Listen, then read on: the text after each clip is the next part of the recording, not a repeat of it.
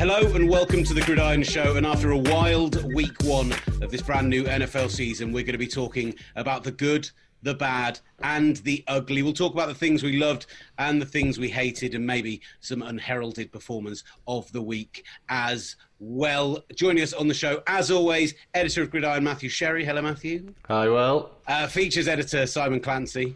Greetings. I'm after the hammering you gave me last week about the AFC Central, I am going old school Houston Oilers. Little bit of Warren Moon in your face. Absolutely beautiful thing. And from Bleacher Report, Kahler is with us again.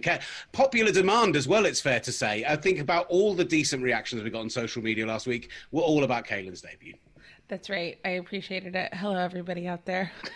I mean, you stayed up to watch Titans Steelers until, 1, 2 in the morning your time, and we're making you record this early morning. So are you prepared and ready for the nonsense we're going to end up delivering? I'm prepared. It was only 1 a.m., so we're fine. That's why Central Time is the best American time zone. Eastern Time is horrible. Yeah, that's true. Western is the worst because waking up 8 hours behind UK time is bad, but also having those 1 o'clock games which are actually kicking off at 10 o'clock in the morning, I could not get my head around that. It's either Mountain Standard Time or Central Time that are perfect. As a big fan of morning/day drinking, I'm a big fan of the game starting at 10 a.m. when I'm on the West Coast. I'm not a big fan of going from games on the Eastern time zone and then heading down to New Orleans, which you also think is on the same time zone, and then realising that instead of having an hour and a half until kick-off, you've got half an hour to kick off and you have to do about 140 miles an hour to get to the stadium in time for kickoff. And then the Saints Stadium is the most difficult stadium in the world to get into, by the way, if you're a member of the media. It's like you have to go through an underground car park. It's ludicrous. Yeah, it's ridiculous. I've never been there. I mean, it's amazing, but ridiculous to get into. Let's get into the good, the bad and the ugly from this week. A surprising week one, which may be unsurprising in how surprising it was. I think we expected there to be some of the unexpected this week. So let's go around and ask you guys what your good from this week is. And I'm going to come to Simon Clancy first. I mean, there was lots of good. I suppose the performance that took my eye most of all was Gardner Minshew's, because, I mean, here I was on the podcast last week saying that they'd be looking for a new GM, new head coach, and drafting Trevor Lawrence. And then Minshew goes 19 of 20 for 100 and some odd yards and 3 touchdowns and 4th highest quarterback rating of all time, and looked fantastic doing so. And all of a sudden, the Trevor Lawrence derby becomes, I know it's only week one, but the Trevor Lawrence derby does become slightly more wide open, and he just looks like he belongs. You know, some of the flashes that we saw last season, he was accurate. Obviously, when you go 19 to 20, you're accurate, but it just looked like his team. The stash has grown, the hair has grown, and the talent has grown. I thought he was terrific. Yeah, I mean, I think there's been a quiet confidence in Jacksonville that they're going to be better than we've all been discussing, and that played out in the opening week. I mean, there's going to be a 30 for 30 at some point on Gardner Minshew if this continues. I mean, for those who don't know, he literally, before his final year in college, was about to take a job on Nick Saban's coaching staff. Finds this incredible situation with Mike Leach for his last hurrah college football, and the idea that he could now become a viable NFL quarterback is an insane story, and one that I think, especially with the kind of personality that he's got, it's sometimes in sports now we're losing the kind of characters that you might have had in yesteryear. And yeah, I think Minshew Mania is back, isn't it? And here to stay, hopefully. I love a 6th-round quarterback. I love it. If I was the general manager, I would be consistently looking to find a quarterback in those late rounds, and I know they all do. But the value is just incredible. If he can be the guy for them, it's just amazing that he was still sitting there in the 6th round. And everybody at the Senior Bowl loved him. He wins people over with his personality as well. And I agree with everybody here. I was stunned by his performance. But it does raise the question of, do they even really need a Trevor Lawrence? Or, if they do end up in the situation to draft Trevor Lawrence, obviously you do, because it's probably the best player available.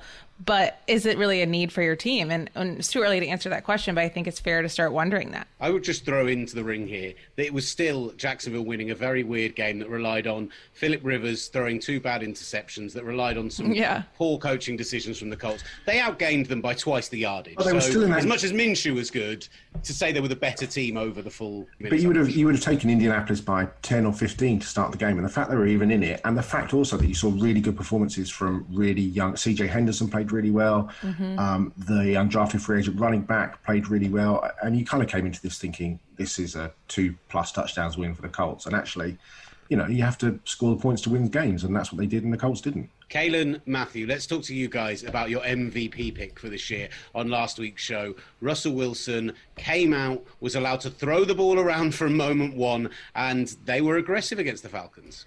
Yeah, I saw a stat that went around that the Seahawks passed more in neutral situations than any other team besides Philadelphia in week one. So I think they were at something like 65% for passing in neutral downs, which is incredible. It appears that let Russ cook is actually happening again week one. So we'll see where this goes. But that was really great to see an aggression that Seahawks fans and NFL fans in general have been just dying to see, and it's been really frustrating over the years, obviously. And they've got the weapons now to do it, I think. I mean, I think the progression that we're already seeing from DK Metcalf, who to me is the kind of receiver that actually may not fit in other systems, but is just absolutely perfect for Russell Wilson with that deep ball accuracy that he has and the playmaking.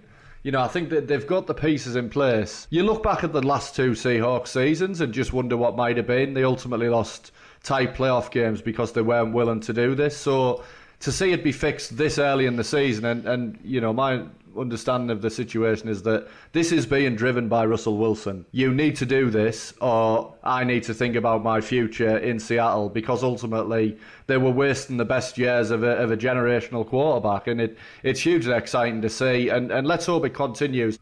Well, one man that did come out and on a bit of a revenge tour from week one, as we thought he may be, but a lot of people have been sleeping on him. I know that's something that Simon Clancy never does. From one mercurial quarterback talent to another, Aaron Rodgers. He just looks so relaxed all training camp. I don't know what you think, Kalyn, but he just seemed to be him messing around with Tim Boyle, messing around with Jordan Love. And for me, it's two questions. The first is that maybe they should have drafted his replacement years ago. But the second point is that will there come a point if he continues to play like this, and why wouldn't he? Because don't forget, we are talking about one of the greatest quarterbacks of all time, and it's not like he's fallen off a cliff. He's only gone down to like the fifth best quarterback in the league instead of being the first or second. There will come a point where Green Bay have to make a decision over the future of Jordan Love if Rodgers is still playing really well, to the point where they will just do what New England did with Garoppolo, which is trade Love away and keep Rodgers, because if he wants to play into his 40s, which he says he does, and he's playing at this level, why on earth would you get rid of it? I agree. I think that would be the logical thing to do, but I don't know why, but I feel like he's going to end up playing somewhere else, and they'll keep Jordan Love.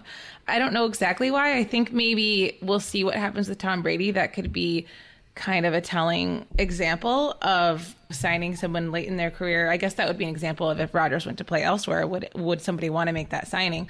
I think that's a good question, though, and I think it would be really smart. I think the organization probably had that in mind, too. Like, hey, we can create value in this, which was really smart when New England did that. They got so much more out of a quarterback that they really didn't have to spend a ton of resources on. So I think it'd be really smart if Green Bay did do that. And based off of this first game for Rodgers, it could definitely be a possibility. I'm sure Jordan Love was standing there being like, what am I doing here? Like, why am I here right now? I feel so useless. But I also think this game against the Vikings told me as much about Aaron Rodgers as it did about the Vikings defense this year. Yeah. I mean, that was shocking. Yes, they were without Danielle Hunter, which is a big part of their game, but he really took advantage of the young cornerback secondary group that we've already, we talked about them last week, and Rodgers just tore him apart. But I think the Packers have never scored that many points on the road against Minnesota before under Zimmer. So it was really, that said a lot to me about the state of the Vikings defense at this point in time. Rodgers strikes me as the kind of person who needs that needle into him, and I think Brady needs it as well. I think it's interesting now. You can really see why Belichick was the way he was with Brady and how different he is with Cam. It's something we talked about last week. You need to know what your quarterback needs. And I hadn't really thought about it before watching just how good he was in week one, where genuinely it was as good a performance as I've seen from him in years. And he has had some good individual performances in the last 3 years, and yeah, I still say that. But this could be the thing that re-sparks him and the Packers, I think, this drafting of Jordan Love. All that Brady chat, by the way, does lead us nicely on from the good to the bad. But I'm going to start off the bad by pointing out what a terrible presenter I am, because I totally forgot at the beginning of the show to point out, people will have seen it in the title and seen it in the blurb, that we're being joined by a fifth guest this week. And the fifth guest with more credentials than all of us put together, of course, because he's a Super Bowl winning head coach. So later in the show, you'll be hearing from Brian Billick, Super Bowl winner with the Baltimore Ravens, in a new weekly feature we're going to be doing with him, breaking down some of the coaching from this week. And we're going to be talking very specifically about the Patriots and about Cam Newton as part of that conversation. But we've mentioned Brady. We need to talk the bad. And I think, Kalyn, it's fair to say that performance definitely comes under the auspices. Yeah, I reached out. I'm writing this week for Bleacher Report about reactions and analysis from people around the league about what they thought of Brady's debut as a Buccaneer. And obviously it was disappointing. We could all agree on that. But I think there's a temptation to sort of jump to conclusions and say, they're not going to be a Super Bowl contender. They're not going to contend for the NFC South. Like, it's over. Everything's falling apart. But when I did reach out to people, I mean, the response that I got back was, it's week one. Week one games historically don't mean anything. Week one games are always really weird. So nobody really wanted to jump to conclusions. And this is when I was texting like college scouts and personnel people around the league and different assistant coaches. Most of them agreed he hasn't lost significant arm strength to the point where it's concerning. So that's a positive. Like, everybody who kind of watched the tape from Sunday said, his arm strength looks fine. And yes, the interceptions were on him. But everybody was very adamant to say that they expect this offense to really improve in the coming games. And they do have a schedule that kind of works in their favor for the next few weeks. So I think we can definitely expect to see the communication and the errors that we saw with Brady and his receivers miscommunicating. I think that will definitely clean itself up as we go forward.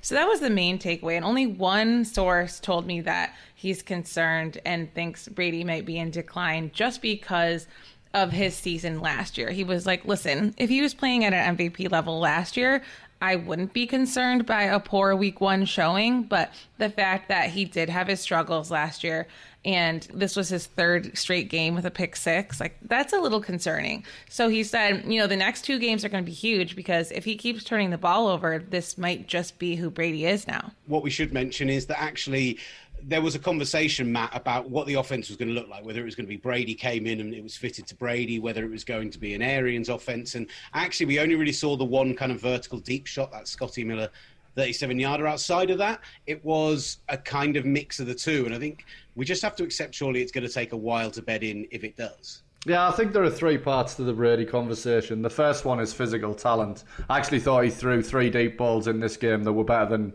anything I've seen in New England for the last 3 years. The arm talent and the physical talent right now is still there. If that's still there at the end of the season is a different question as you get older.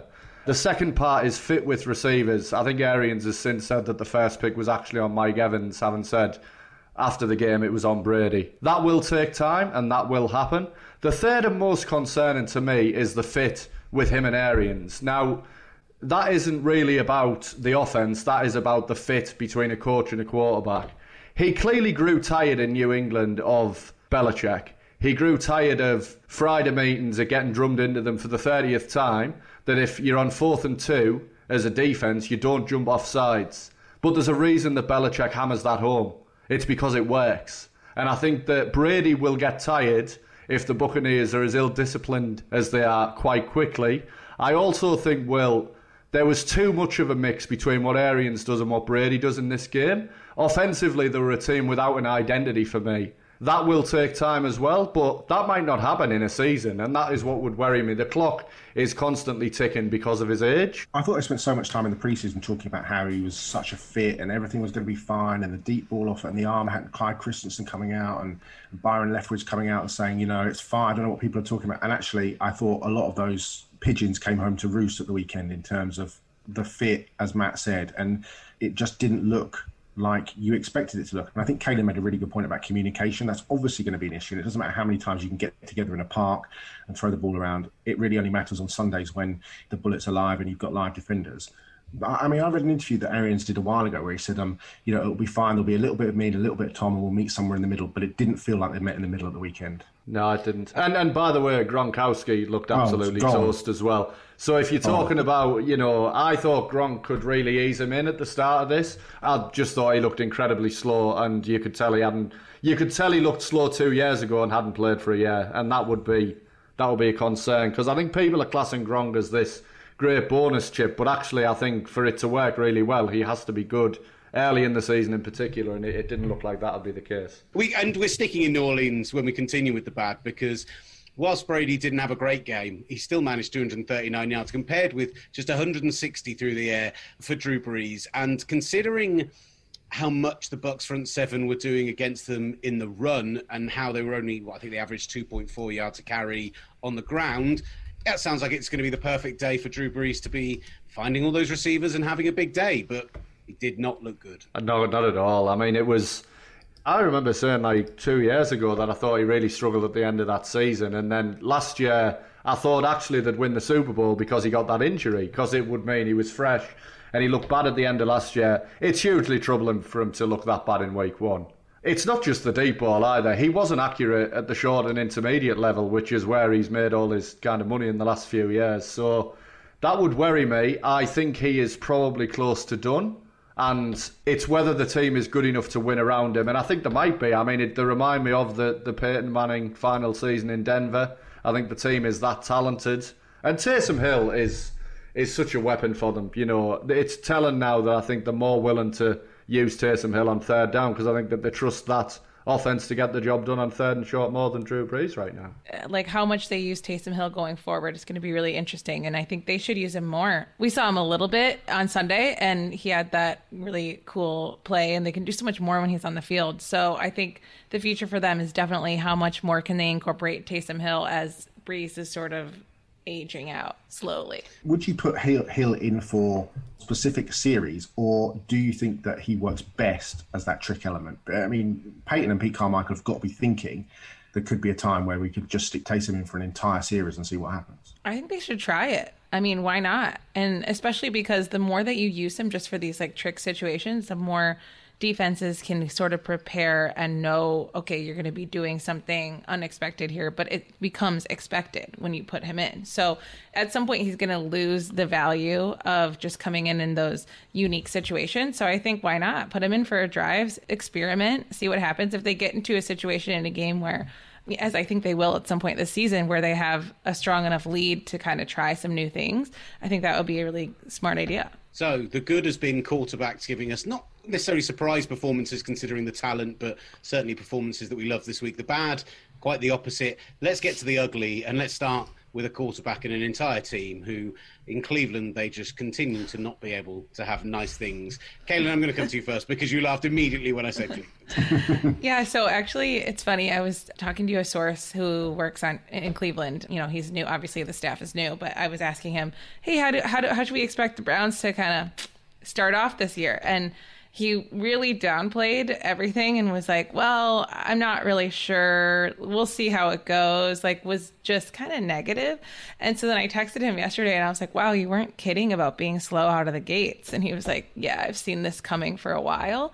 So I don't know if it's necessarily anything to say about the new staff at all, because it's too soon. It's just they just inherit so many loads of issues when it comes to Cleveland. And the thing that I kept thinking about is, are the Giants really going to look good for this Odell trade? Like, I mean, maybe they already look good. I don't know. That's something we can debate about. But depending on how this season goes, and it's so interesting because if Odell was the level player that everyone thinks he is, like, I just feel like he should be elevating this offense in a way that we really haven't seen from him. So it makes me wonder, is just Cleveland being Cleveland the problem, or is he part of the problem?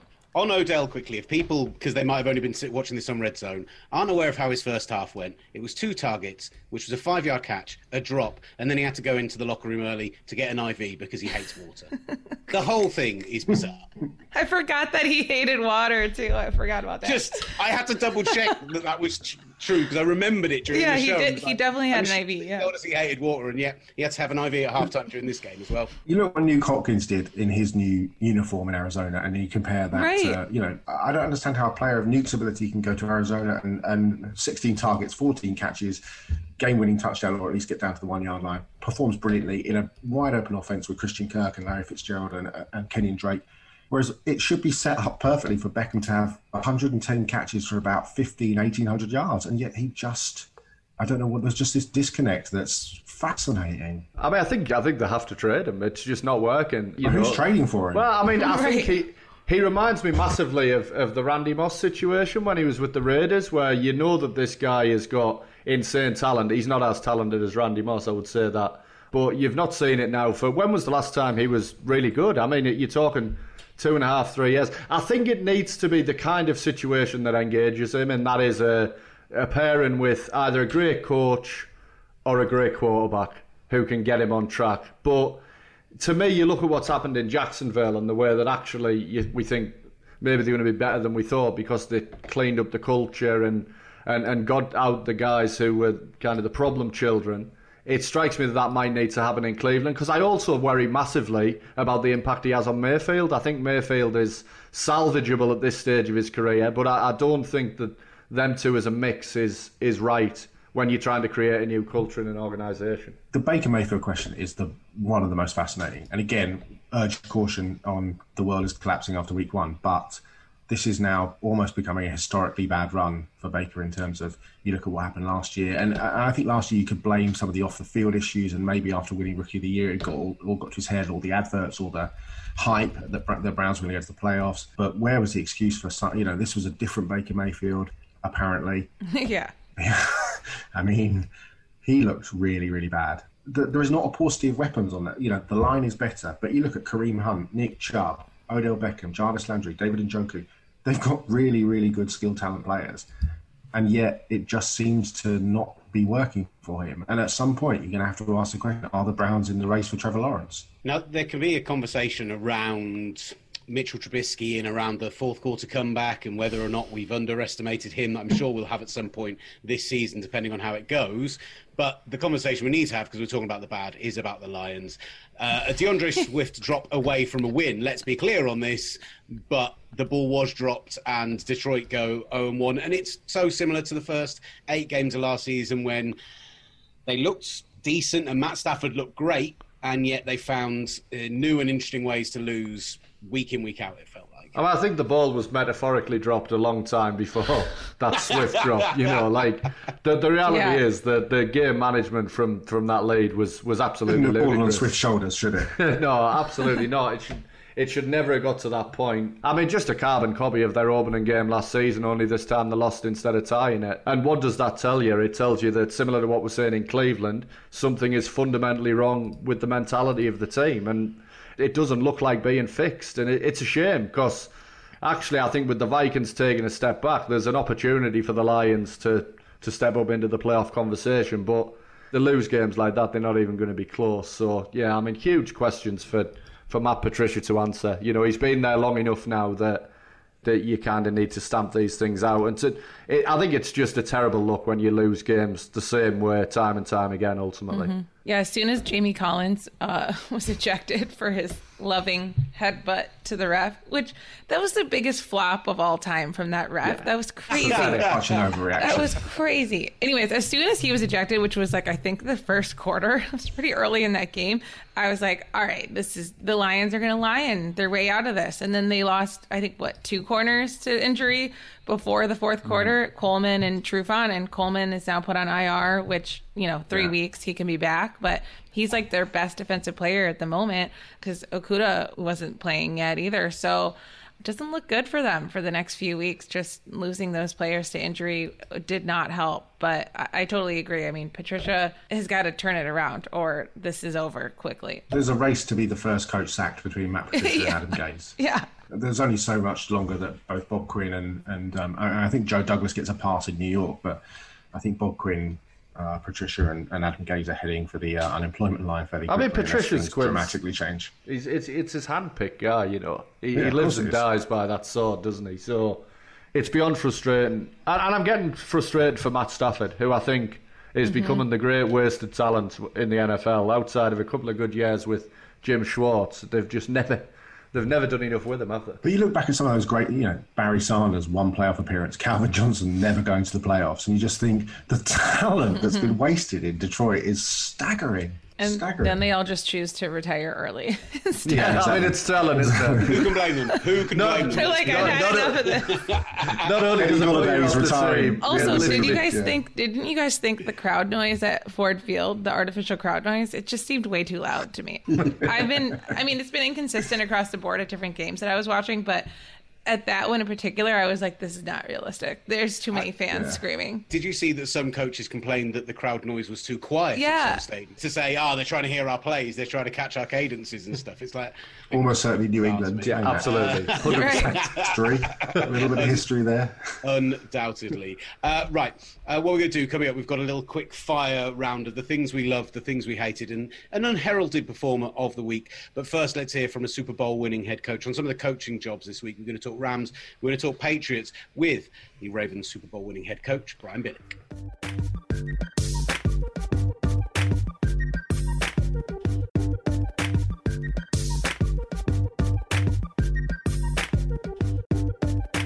All right, welcome to Back to the Gridiron Show, and delighted to say that along with ex-Tech Pads, who, if you've heard our chats with him before, you'll know are fine purveyors of protective equipment for American football and the NFL in general, as a Super Bowl winning head coach with the Baltimore Ravens. Brian Billick is with us now. Coach Billick, how are you doing, sir? I'm doing great. Great to be with you. Well, look, we really appreciate you taking the time out to speak with us, and Coach Billick's going to be joining us on a regular basis to discuss some of the coaching going on around the NFL. And we're looking at week one, Coach. There's a couple of new head coaches, not new in terms of new to the NFL, but new in terms of the teams they're at I want to talk about, and a couple of old heads who I thought had really good weeks. And I want to start off with some positives. And let's start with the New England Patriots, who... maybe it shouldn't surprise anyone, were as good as they were considering who their head coach is. Yeah, and the fact that, but there was the question. I mean, for 20 years, we've been asking, well, is it Belichick or is it Brady? And it was a moot point because it was both. But now, obviously, with the transition and Brady going to Tampa Bay, coupled with the defense, which took some major hits from last year, was so great last year for Bill. So he had the double whammy of, okay, we got to reshape the offense, obviously around Cam Newton, and had to basically rebuild the defense. And obviously they did a pretty good job. Now we'll see how it plays out during the rest of the year. You know, the Patriots have been nothing if not adaptable. Even when Brady was there from week to week, come out and throw it 50 times by design. And the next week decide, nope, we're going to come out and run the ball 40 times just because that's what we think it takes to win. So the system is very adaptable. Now you're talking about a whole different animal in Cam Newton and what he does and how he does it compared to Tom Brady. And obviously they're adapting very, very well. Yeah, adapted very, very well. And it's fair to say the speed at which, because I think a talking point with all of these is this offseason has been shorter. We've had no preseason. And there's always this adage about the Patriots that they take a while to get going anyway in a season, and not this year. It's felt like they hit the ground running. Yeah, and let's let's keep in mind that they were playing the Miami Dolphins. Not to disrespect the Dolphins, who I think will be better. I think Brian Flores is. We're just still waiting for Tua to come in because we know Fitzpatrick is fine, but we've seen this movie before. So they're a team that's still transitioning and waiting to put in their quarterback of the future and to see just how good they are. And so not to diminish the win for the Patriots, but, they're going to get tested more going forward. That defense is going to get tested more. And the interesting thing for me is Cam Newton. He ran the thing 15 times. It's hard for me to imagine. And he was very, upfront about it after the game, going, look, if that's what we got to do to win, that's what I'm going to do. I don't care, in the shade of Lamar Jackson running the ball 170 times last year, I'm sure. But Cam Newton's a lot older, takes a whole lot more of a beating. And so I'm going to be, it's going to be interesting to see if they can sustain that style of play going forward. I can't imagine they want him to carry the ball 15 times a game. Now, looking at the final one before we get into the new head coaches, actually, and I wanted to stay in the NFC West for one question, was what you saw out of Sean McVay and the Rams against the Cowboys on Sunday Night Football, because whilst it was a tight game, there's been a lot of praise for the way they handled Jared Goff and the speed at which they got the ball out this week. Yeah, I mean, we were looking for that evolution. After going to the Super Bowl 2 years ago, last year they kind of, weren't able to perform at the same level. And you wondered if, okay, does maybe this thing that they've got going isn't that special. Maybe the players, and they were hurting the offensive line. And, I mean, there were a lot of reasons for it. They have adapted a little bit, but they're playing better.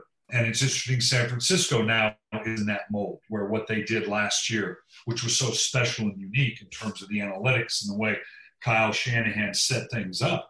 Will they have that same fate that the LA Rams had last year. But yeah, it was a good opener. Goff looked good, solid control of the offense. The defense is decidedly different. They've gone away from the Wade Phillips defense to now with the new coordinator, a lot more man line. I mean, they still got Aaron Donald in the middle. So that's, that was the NFL top 100 players, number one player, and rightfully so. So they're still going to be pretty good. But yeah, and Arizona appears to be substantially better with DeAndre Hopkins' team now with Kyler Murray. So that whole division is going to get very, very interesting. What I'm hearing is my 49ers are going to finish last despite going to the Super Bowl last year. I understand, Coach. I understand. On the other side of the ball in that game, one of the new head coaches in the NFL, Mike McCarthy, has come in for some criticism for having proclaimed that he was going to do things differently, things looking very much the same in Dallas. Yeah, let's remember Dallas was the number one offense in the league last year. Now, I don't know that anybody really thinks of them that way. I don't know that anybody would say, oh, no, they were the best offense. They were statistically number one. Mike McCarthy, who's a great coach, whether he's turned it over to Kellen Moore or not, again, there's only so much to tinker with. I really thought that Dak Prescott would flourish under Mike McCarthy, and I think he still will. I think we have to note that the teams that had new coaches and new systems all seem to struggle just a little bit, rightfully so. Obviously, the truncated offseason, preseason, everything about it. I think the teams that have new coaches, new systems per se, naturally were going to struggle. Tom Brady in Tampa the same way, compared to Drew Brees in New Orleans, who just picked up where they left off in the same system, the same quarterback doing the same thing. And they looked decidedly better. I think you saw this thing with Dallas in terms of what they were doing. And maybe we're still in the process of that changing. The Rams kind of picked up and didn't have a whole lot of change. So that continuity, they were able maybe to weather the lack of preseason a little bit more. I think a lot of the teams, like I alluded to, Tampa Bay, Cowboys, all those teams that were transitioning to new systems, new coaches, I think we saw the effect of it a little bit more in the first game than we might have otherwise, but I can expect that to get better as we go forward. Is there almost pressure on coaches too? You mentioned Kyle Shanahan and the analytics. Mike McCarthy spoke about how he was going to be more analytical and try and include that side of the game more. And then they made that fourth down versus the field goal decision, which has been heavily questioned. And some people are saying, does he almost feel like he has to go for that because that's what people say you have to do now, even if it doesn't feel right? Yeah, the mentality around the league is if you don't, you're not aggressive enough, you're not following the analytics. You still have to use your best judgment. I remember years ago, there was some MIT digit domo that said you always have to go on it for anything fourth and less than two, that on the long term, it will yield more productivity. And I thought, when I do against the Pittsburgh Steelers on my own 20, and I go for it on 4th and 1 and don't make it, I want you standing next to me so everybody knows whose decision that was. So you do have to qualify it a little bit. And I do think the coaches feel a little more pressure to be aggressive that way, to follow the analytics. And it's all well and good until it's not, until you do it that one time that it costs you. And then you're going to be criticized for it. Because we always look at play calling and decision-making through the prism of hindsight. And if you did, and if it worked, then you're a genius. If it didn't, you're the village idiot, and you're the same guy making the same decisions for the same reasons. So, but I agree with you. I think he may, and when he talks about, particularly in light of what San Francisco did last year, I think Mike, who in his year away from the game, drawing a lot of people, re-embrace the analytics, and he's going to oversee it a little more, let Kellen Moore run the offense, which is the same offense was last year. And they showed balance, and Ezekiel looked good, and Dak was okay. But in critical areas down in the red zone, third down, they weren't able to get it done, and that's going to have to get better. Brian Billick, Coach Brian Billick is with us in association with X-Tech Pads. I will ask about the pads in a moment, but the final coach I did want to ask about in terms of performance this week is Ron Rivera and Washington. We've all heard the story at this point, but the guts and determination that it showed and then the team responding after the half, it says a lot about the man, I think. When you're the Washington Blanks, I mean, you don't even have a team name. And for them to fight through the distractions of the offseason, everything that involved that and some of the accusations about Dan Snyder and the organization, then to get down 17-0 and to fight back from that, you're absolutely right. That is huge. I will see how good a team they are. I think Philadelphia obviously has some issues now, particularly in the offensive line. But you can't say enough about the job that Ron Rivera and that staff have done, the players, given everything they've gone through and what they went through in that game. They're going to be able to build, they're going to be able to build on that. And it was a big, big win for them. And notwithstanding, obviously, the personal issues that Ron Rivera is going through with the treatment for the cancer. I mean, it's just, for them to come out by the way they did was substantial.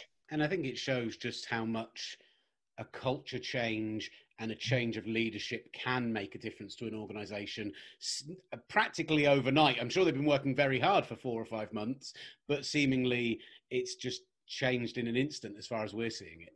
And that's so important that because every coach that comes in talks about, well, I'm going to change the culture here. You know, it's kind of cliche.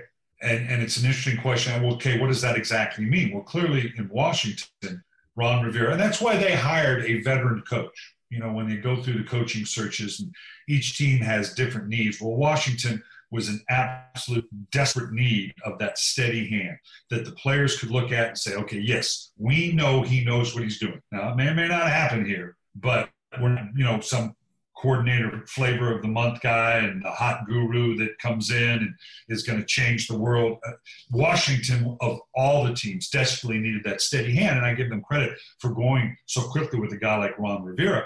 And for him to deliver in the way he did this first game is a huge platform for them to go forward, because the players now can legitimately say, okay, yeah, you know what you're doing. We can do this. Compared to some other teams, that crisis of conscience. I mean, Thursday Night Football, we've got Cincinnati and Cleveland. Both these coaches, I mean, you talk about, here we are, second week of the season, and it's a must win. I mean, how tough is this league?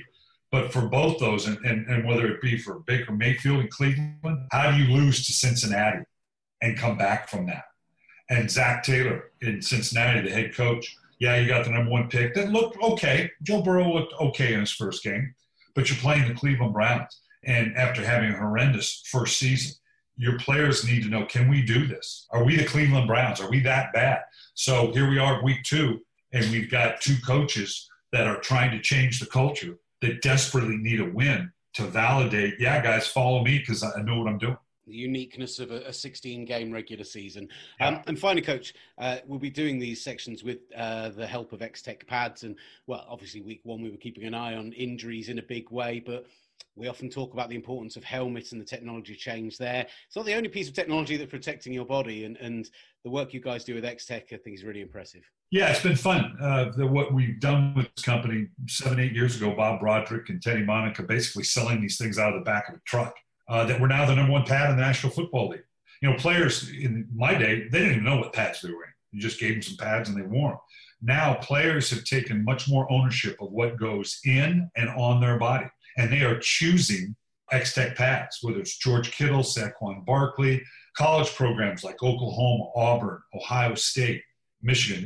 They're all in X-Tech pads by choice because it's the best pad on the market. And for younger players, I mean, this is high school players. This is the best protection you can get. The XRD technology is patented.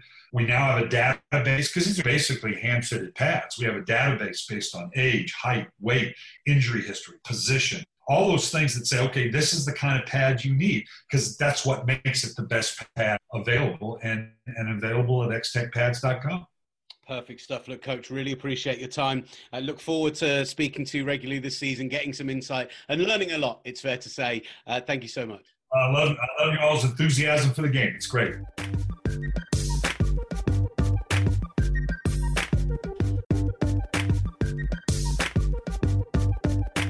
Super Bowl winning head coach Brian Billick, cracking stuff as always, and he'll be with us every single week of this season. Cannot wait to bring you insight from him every week. Now let's get to a round robin of starting off with things we loved this week that we haven't discussed so far. Kalyn, I'm going to come to you first. What did you love that we've not talked about? From last night, Steelers shutting down the run for the Giants. I believe the Giants only got 29 yards on 20 carries. And, TJ Watt said after the game, we just wanted to smash the run first and foremost. It seemed like whoever got there first.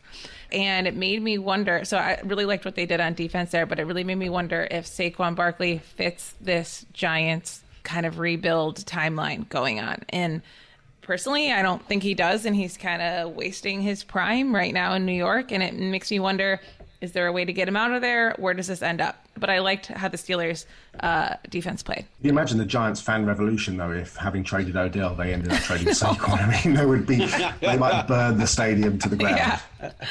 Yep. Well, Bud Dupree played brilliantly last night for a guy that can't particularly bend very well. He was Andrew Thomas had a terrible first game as an NFL left tackle, but I thought Dupree was superb. And I liked that their interceptions came from Cam Hayward and from TJ Watt. So you're going to try and throw over the big guys. Right. TJ, that's ideally the guys you need to get past first and foremost.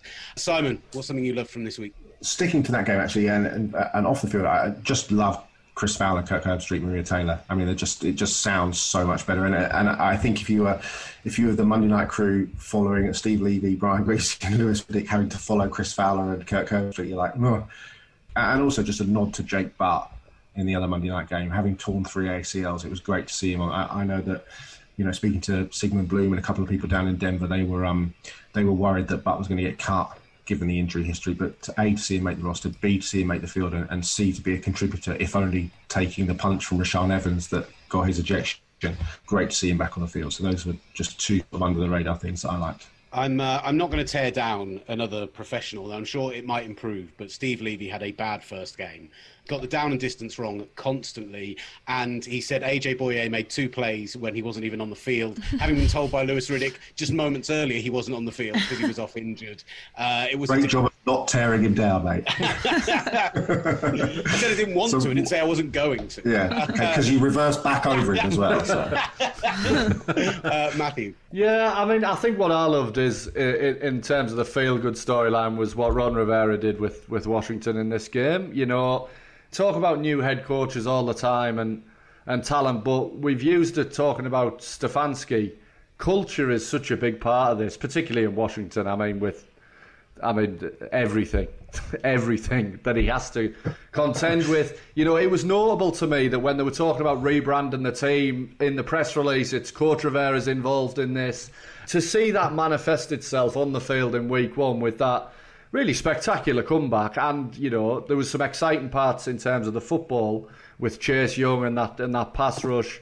But I just think generally that it's so ingrained in Washington. They're one of them farcical teams over the last few years that we've looked at and thought, God, there's so much to do there. But actually, we saw some really good signs right out of the gate from Rivera, and then you throw in the IV at half-time, the cancer storyline and everything. Just the real feel-good story of the week for me. Really good shout. Wonderful shout.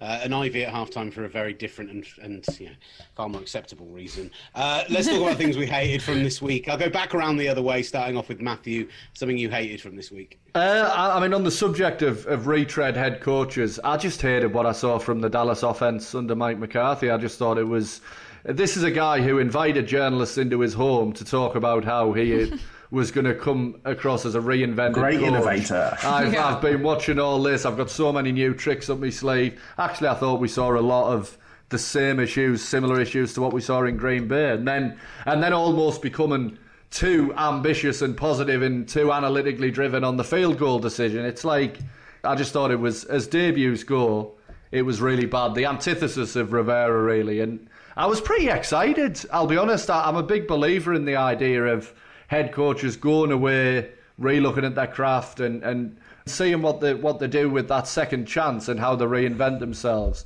And McCarthy said all the right things, but I didn't really think that we saw it on Sunday night. Kalyn, let's come to you. Something that you hated from this week we've not talked about yet. I think kickers desperately needed a preseason is what we've discovered after this week. There were a lot of extra points that were missed. I can't remember the exact number. I was just looking for it and didn't pull it up in time. But I think it was very clear that these kickers were not in prime form. And especially, I mean, obviously this is recency bias from last night's game where Gostkowski missed 4 different kicks. So I just think they really needed a preseason to prove, they can get back into the game here. And then obviously I hated Trubisky's performance, even though he had that fourth quarter comeback. I wasn't surprised by that either because he's always so much better in the 2-minute offense where he moves quicker. He can't paralyze himself by all these decisions that he needs to make. So I wasn't surprised that he leads them down the field for a comeback win there. But I just think the first 3 quarters say enough. And the worry is that the final quarter convinces them that he's found the secret sauce, and the reality is that he probably hasn't. No, exactly. He hasn't. It's the same thing over and over again. Bears fans this weekend going on about Trubisky, and Bills fans convinced that Josh Allen had a great game despite the 2 fumbles and the terrible missed throws. And I'm not saying in a bad game, but there were elements of it that weren't great. There was a lot of crowing going on Twitter over the last couple of days. My bad was nearly Bills fans pretending that Josh Allen played like some kind of... It was literally going to be mine. Simon, what did you hate this week? Well, I was going to be Bills fans talking about Josh Allen. That miss that he rolled out to his left and had the tight end, Dawson Knox, wide open the back end and inexplicably overthrew him was quite astonishing. I mean, I think all 4 of us would have made that probably with our eyes closed. I hated the PI call at the end of the Dallas Rams game. It ruined what was a really interesting chess match. I was actually quite impressed by the Rams. I know Matt has a loading for Jared Goff. I thought Goff played really well, but that to me was just a really... These 2 guys were hand fighting. I think just Jalen Ramsey got beaten. Gallup made a great play on the ball. You know, frankly, it could have gone either way. You could see that Gallup's arm was tucked under Ramsey's arm. So, and you know, not saying that the Cowboys would have gone on to score, but that just ruined that game. I thought that was a horror call. I'm normally a hater of people who talk about these things balancing out over the course of a season, but you do have to look at the Jared Goff non-call on the interception where Alden Smith raked his hand down the face mask and pulled it away and didn't get called for roughing the passer. Great to see Alden Smith back as well, I was going to say, I once met Alden Smith's dad in a tailgate at a 49ers game. It's back in like 2013 when he probably had his first ban and was just starting to go wayward. And he was one of the loveliest men I've ever met and was really genuinely concerned for his son and where he was going, and kind of got quite deep and meaningful for a man I'd met about 3 minutes earlier. But, you know, I'm delighted he's turned it around and he played really well. His first season was one for the ages. As a sub-package pass rusher that came in to spell Justin Smith, did he have 18 sacks as a rookie? 16 sacks? It was phenomenal. It's such a shame that his life went the way it did, but it's, you know, equally as great to see him back and playing really well as he played the other night. Let's talk, maybe he's someone's unheralded performer of the week. Who knows? Let's go around those. Kalyn, we'll come to you first. Yeah, so this is a weird pick, but I'm picking it for specifically one reason. Stephen Gostkowski. No, I was gonna say Daniel Jones for his ball security, because he was much improved in that aspect of his game, where last year he, you know, came under fire a lot for fumbling quite frequently, losing the football. I thought he showed a lot of improvement in that area of his game. So a strange pick because altogether it was not a great night for him, but in that aspect I thought he really improved. Nice. I thought he played quite well actually against the defense. Well, I mean, you know, the TJ Watt interception was just a great play by the defender. You got to just praise the defender there. So I thought he made some great throws on that. The touchdown throw was a great throw.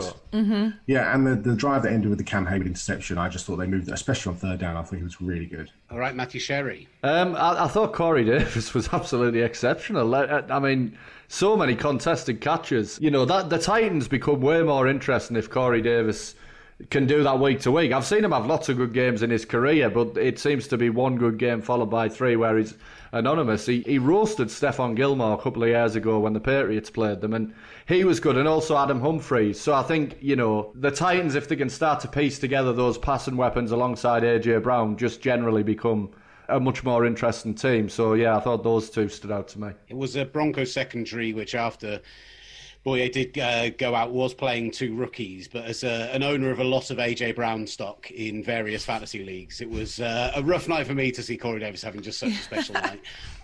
Simon Clancy. I'm picking Jamal Adams. 13 tackles, 2 quarterback hits, a sack. Given that he wasn't there for much of the offseason, I thought his performance was outstanding, and it gives an interesting Seattle defense just so many options with Pete Carroll, because he's not Cam Chancellor and he's not Earl Thomas, but he's sort of a little bit of half of each of them in a way.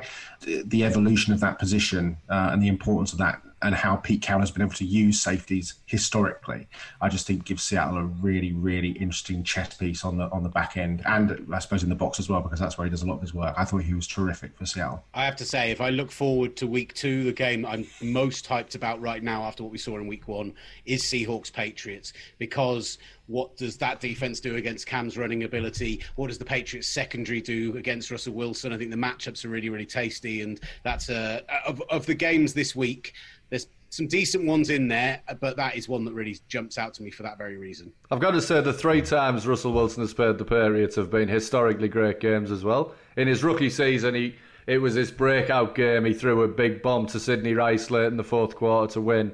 Obviously, the Butler interception. But then the next season, I think it was, or maybe the season after, they went to Foxborough and Gronk dropped it in the end zone on the last play to win it as well. So they've always been great games, those. That touchdown to Sidney Rice was part of that epic triple box, wasn't it? On yeah, Red Zone, it was. Absolutely. Where RG3 has that long run. Was it Jay Feely missed the field goal or took the field goal to take Arizona to overtime? And then and it all happened at the same time. Scott Hanson almost like explodes as all things happen simultaneously. It was one of the great pieces of TV. Guys, really good fun as always. Keep checking out all the other content coming out from Gridiron on Twitter, at UK Gridiron as well. Look out for Kalyn's piece on what the league thinks of Tom Brady's return and whether they're going to turn it around. I think we're pretty positive overall despite the performance. And we'll be back next week for more of this. So hit us up on social. Let us know your thoughts. You've been listening to The Gridiron Show.